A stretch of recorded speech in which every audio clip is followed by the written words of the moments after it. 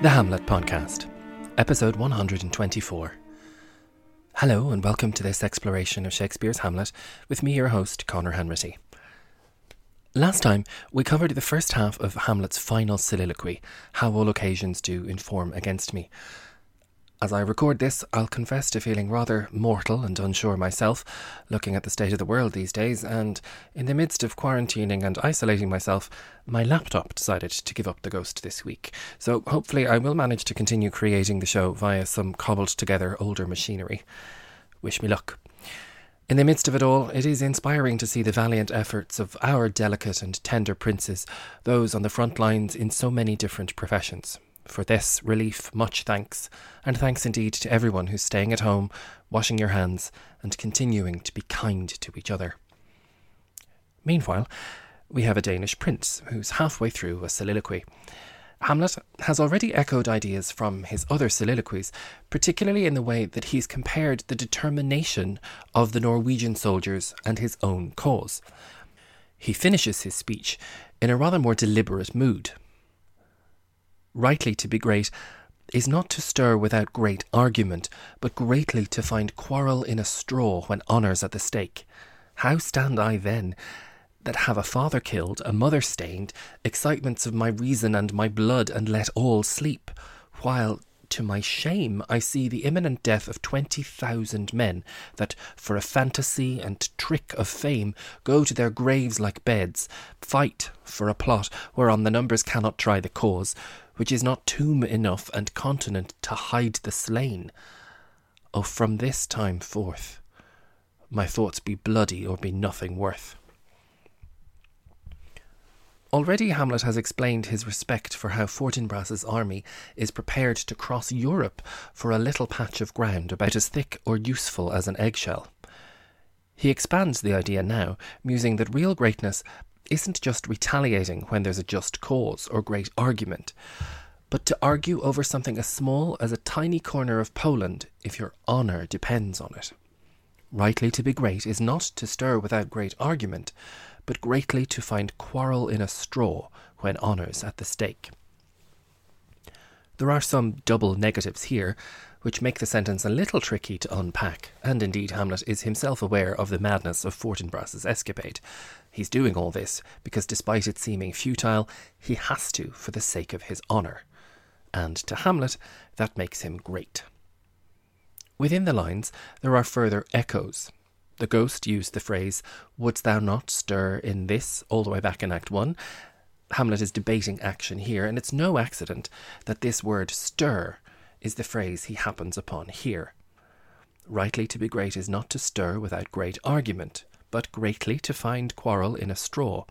And indeed, the straw is the word Hamlet already used to describe the little patch of ground in Poland. Here, however, he manages to expand even this little throwaway image. In Elizabethan England, another form of popular entertainment, as well as the theatre, was bear baiting. If you watched Game of Thrones, you might remember the grisly scene which slightly replicated the idea. But in fact, the original activity was even nastier. A stake was set up in the middle of a ring, perhaps not unlike what grew to become the wooden O of Shakespeare's theatre space. A bear would be tethered to it, and only had a small amount of freedom to move. Next, a pack of dogs would be set upon the bear, and audiences would relish the conflict between the dogs and the chained animal. If the dogs were smart and quick enough, they might stay out of the bear's way, but even a tiny mistake could be, and often was, fatal. Shakespeare uses the image of the stake quite frequently, and I'll put some of the clearest examples in the show notes for this episode.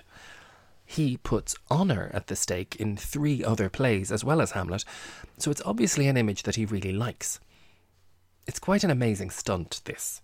Shakespeare has Hamlet pondering honour and greatness and his Norwegian rival crossing the world to contest a piece of straw.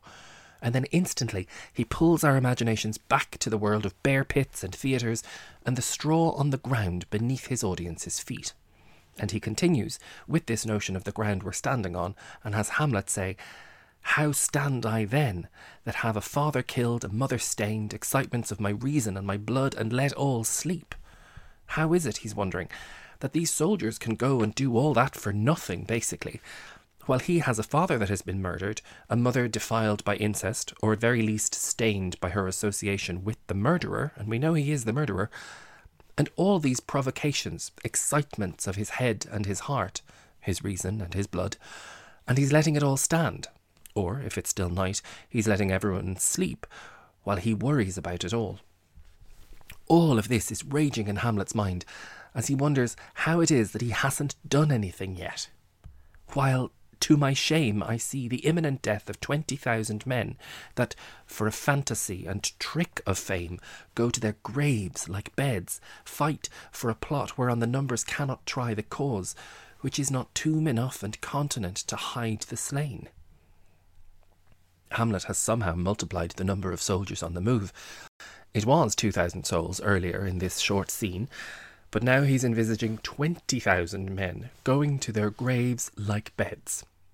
They're happily going to their deaths for a fantasy and trick of fame, for the illusion of fame or greatness, or, indeed, honour. Remember back in To Be or Not to Be, there was a correlation between the images of sleeping and dying, and Hamlet repeats it here. I don't think that this needs to be a mistake that Shakespeare made or an instance of Hamlet being terrible at numbers.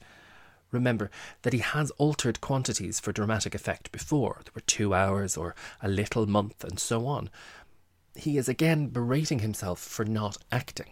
Let's be more specific and say not attacking Claudius when he has just cause, in contrast with these unfortunate hordes of Norwegians who are going to their deaths for the flimsiest of reasons. These poor men fight for a plot of land that is so small that the number of men in the army won't fit on it to fight a battle for it. The numbers cannot try the cause, and it likewise isn't big enough to hold all of the bodies that will die there.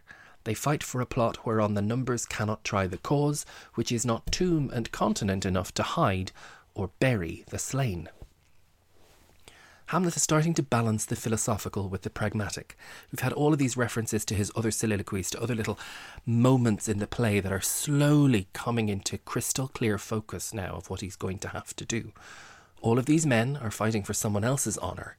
They're motivated and they're taking action, and they have no skin in the game.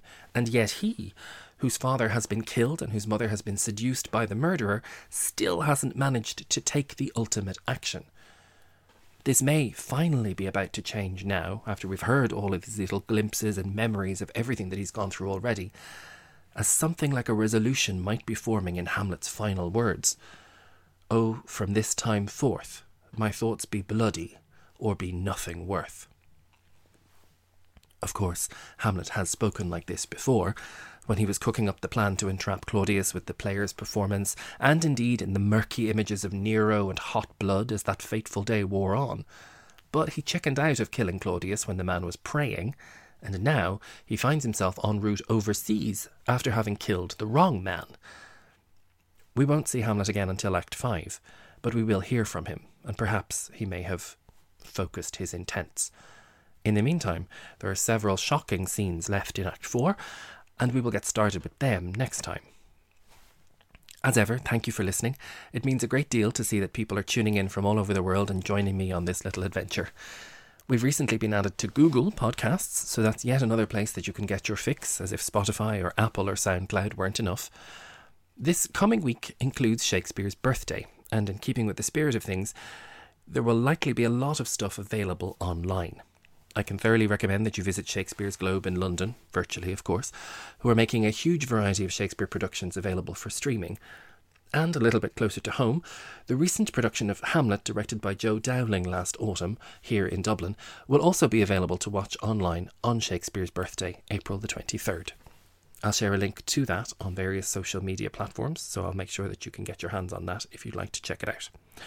As promised a short while back, I'm putting together a mini-series of supplementary episodes to the Hamlet podcast, something like a back-to-basics discussion of everything you could possibly want to know about how Shakespeare works. That will also launch on April the 23rd, naturally enough, and they'll continue until I suppose I've run out of things to say. If you have any requests for things to cover, you can get in touch via Twitter or Facebook or indeed Instagram, all with the handle @Hamlet Podcast. Or you can get in touch via the website, which, as I'm sure you know by now, is thehamletpodcast.com. In the next main episode, we'll be back inside the Castle of Elsinore for Act 4, Scene 5, and I hope you'll join me then.